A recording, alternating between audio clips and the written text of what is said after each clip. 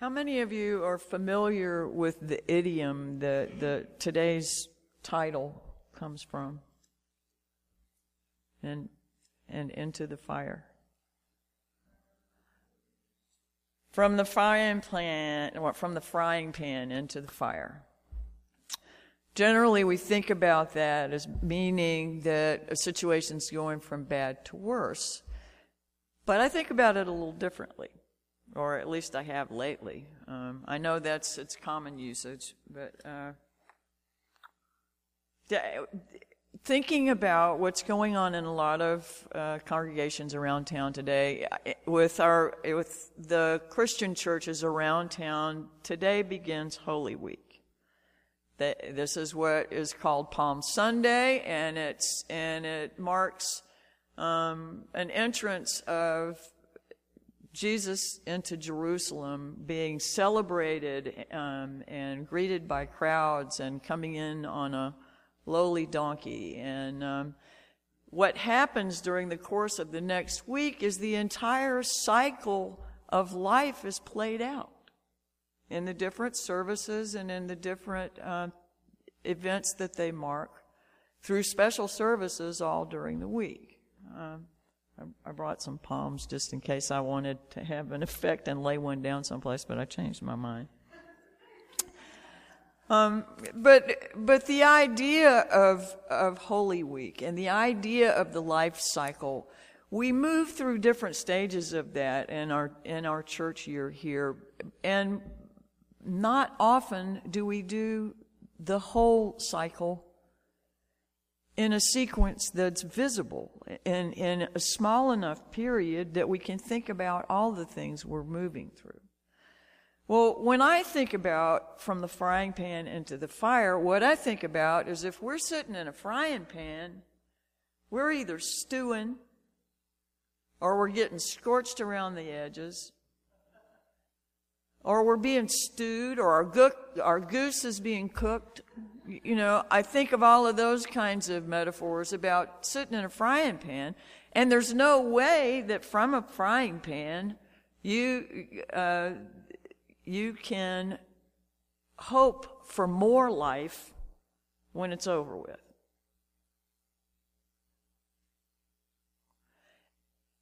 When I think about into the fire, I think about a lot of different kinds of fires, and I think in our lives we respond to actually confusing the things in our lives that represent fire. I mean, people get burned, and then that becomes our analogy for what the fire is like. But fire is also purifying, isn't it? I mean, that's what they use to purify metals. That's what I remember as a kid growing up in Shreveport. There was one neighborhood, and this certainly wouldn't happen anymore. I'm sure it's illegal now. But there was one yard in the neighborhood that not every year, but with some regularity, they burned their yard so that the grass would grow better, and to help control weeds and do a whole bunch of other stuff. There weren't as many chemicals that were popular at the time, and it was a very effective way to keep their yard healthy. Now that seemed pretty strange to me, but apparently it was true.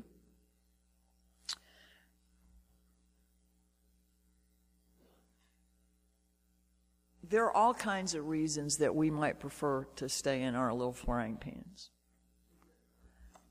We can sit there with our comfortable, thoughts and habits and stew all we want and spew our splatters of hot, useless grease everywhere as we complain about things, or as we talk about what somebody else needs to do, or what somebody else is doing wrong, or what we don't like about somebody else. And we can feel very confident and sure of ourselves, and maybe even better than.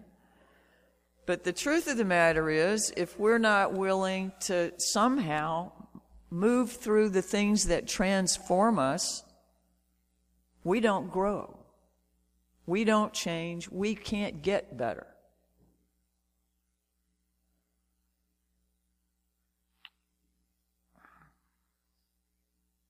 By this time next week, the Christian churches will have seen the life of Jesus go through feasting with 12 of the people that were closest to him in the world.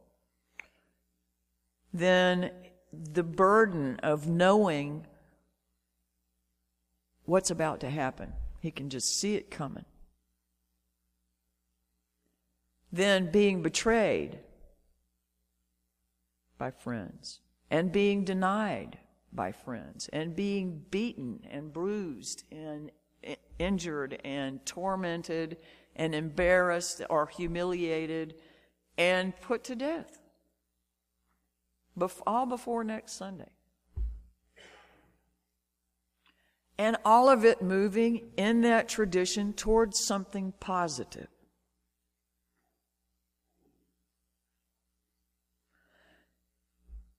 We don't like to think about those parts. We don't like to think about how much we will resist the discomfort of change.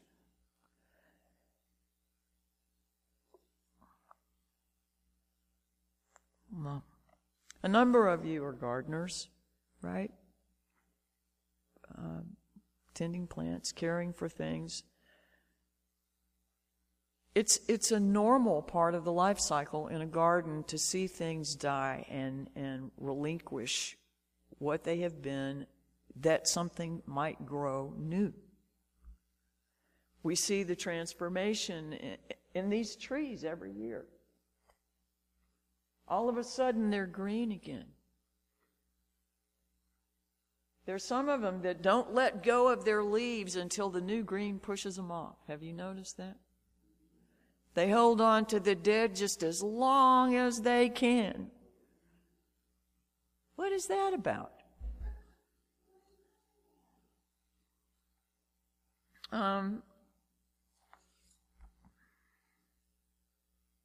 Stories abound of new life rising out of the ashes, phoenix. Yet we would rather stay someplace that seems a little bit safer than open ourselves to the vulnerability of the things that can actually transform us. And vulnerability is the key. We all have justification and stories about our lives that have caused us to build whatever fortresses we live inside of. Our wounds we have wrapped with ample bandage, sometimes to the point where the wounds can't breathe and heal.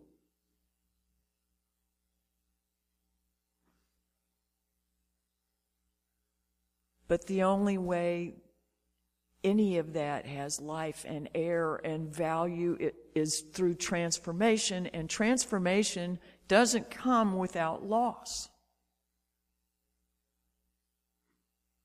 We have to give up something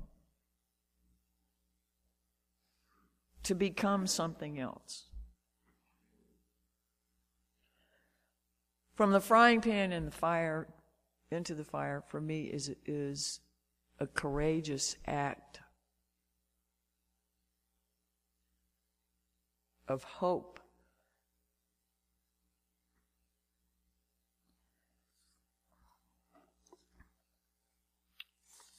Susan's story was about, for my sake, the world was created.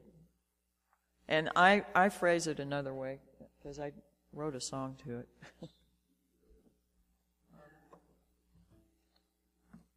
But it's very much the same. And it's either too high or too low for me, so I figure it's the closest to your key. I'll try the low one first. For my sake the world was created. From dust we are made, and to dust we return. Can y'all sing that? Not if you sing it up an octave.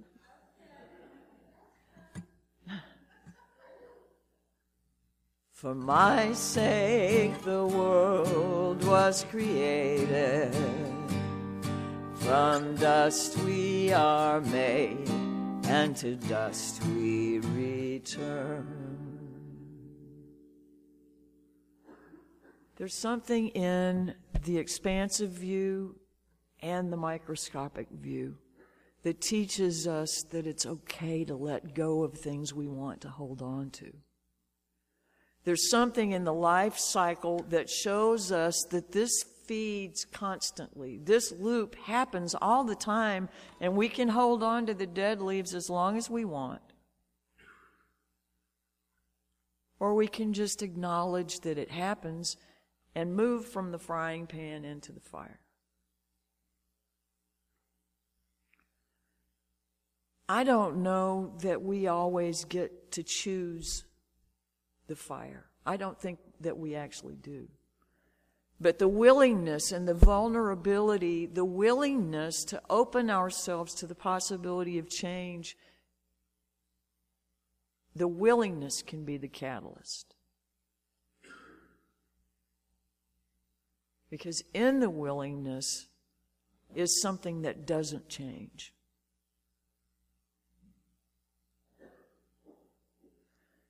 Now, I'm really trying to put my money where my mouth is today, because this service has made less sense to me than any I've done in a long time. It didn't want to go into a box. And what that does is leave me vulnerable.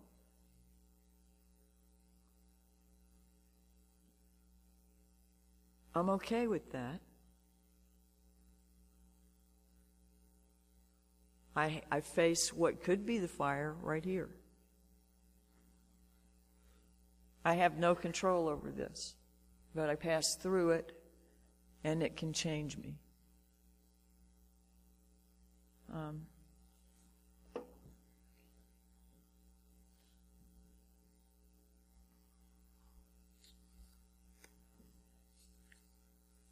Transformation will inevitably take us through passages, through some sort of dying and some sort of emptying, and even if we don't get to choose what those transforming events are in our life, the preparation we do of the willingness means that we can have them.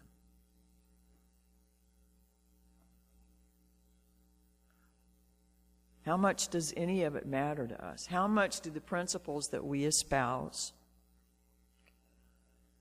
the things that we lift up, justice, equity, and compassion in human relations during this season, the inherent worth and dignity of every person, acceptance of one another, not just tolerance,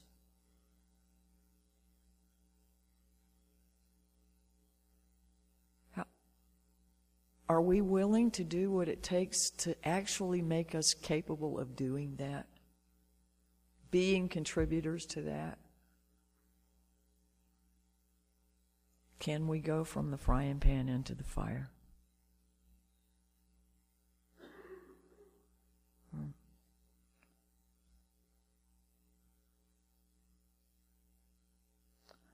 I don't know. I keep saying I want to try. I keep saying I want to learn to be more available to it.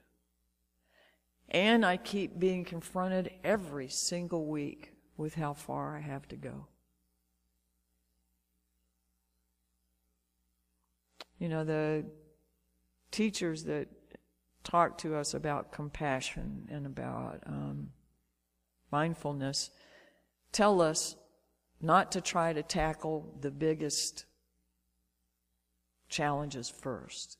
You kind of work up to them. But what if that's the one you're faced with all the time? What do you do then? And my sense is, though I have not yet accomplished it, you got to just lay yourself bare to the love. Not absorb and take personally what's going on, but open my heart to the love. The hurt that can be transformed through the fire of that discomfort. Now, I'm sure there are a lot of people with opinions about this stuff here.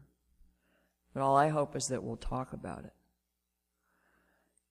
This week, what I would like for us to do is think about walking into those depths, walking into the fire we can identify. So that maybe by next Sunday we come back together and we're on the other side of something. I have a bowl in the foyer. It's the water that we put together when we have our water communion every summer. It's water that people bring from wherever they've been in their travels. We add things from the national conference. We add things from the regional conferences and events. We add things from our own homes. And then the water is boiled. And we use it for ceremonies. After today, it will be boiled again.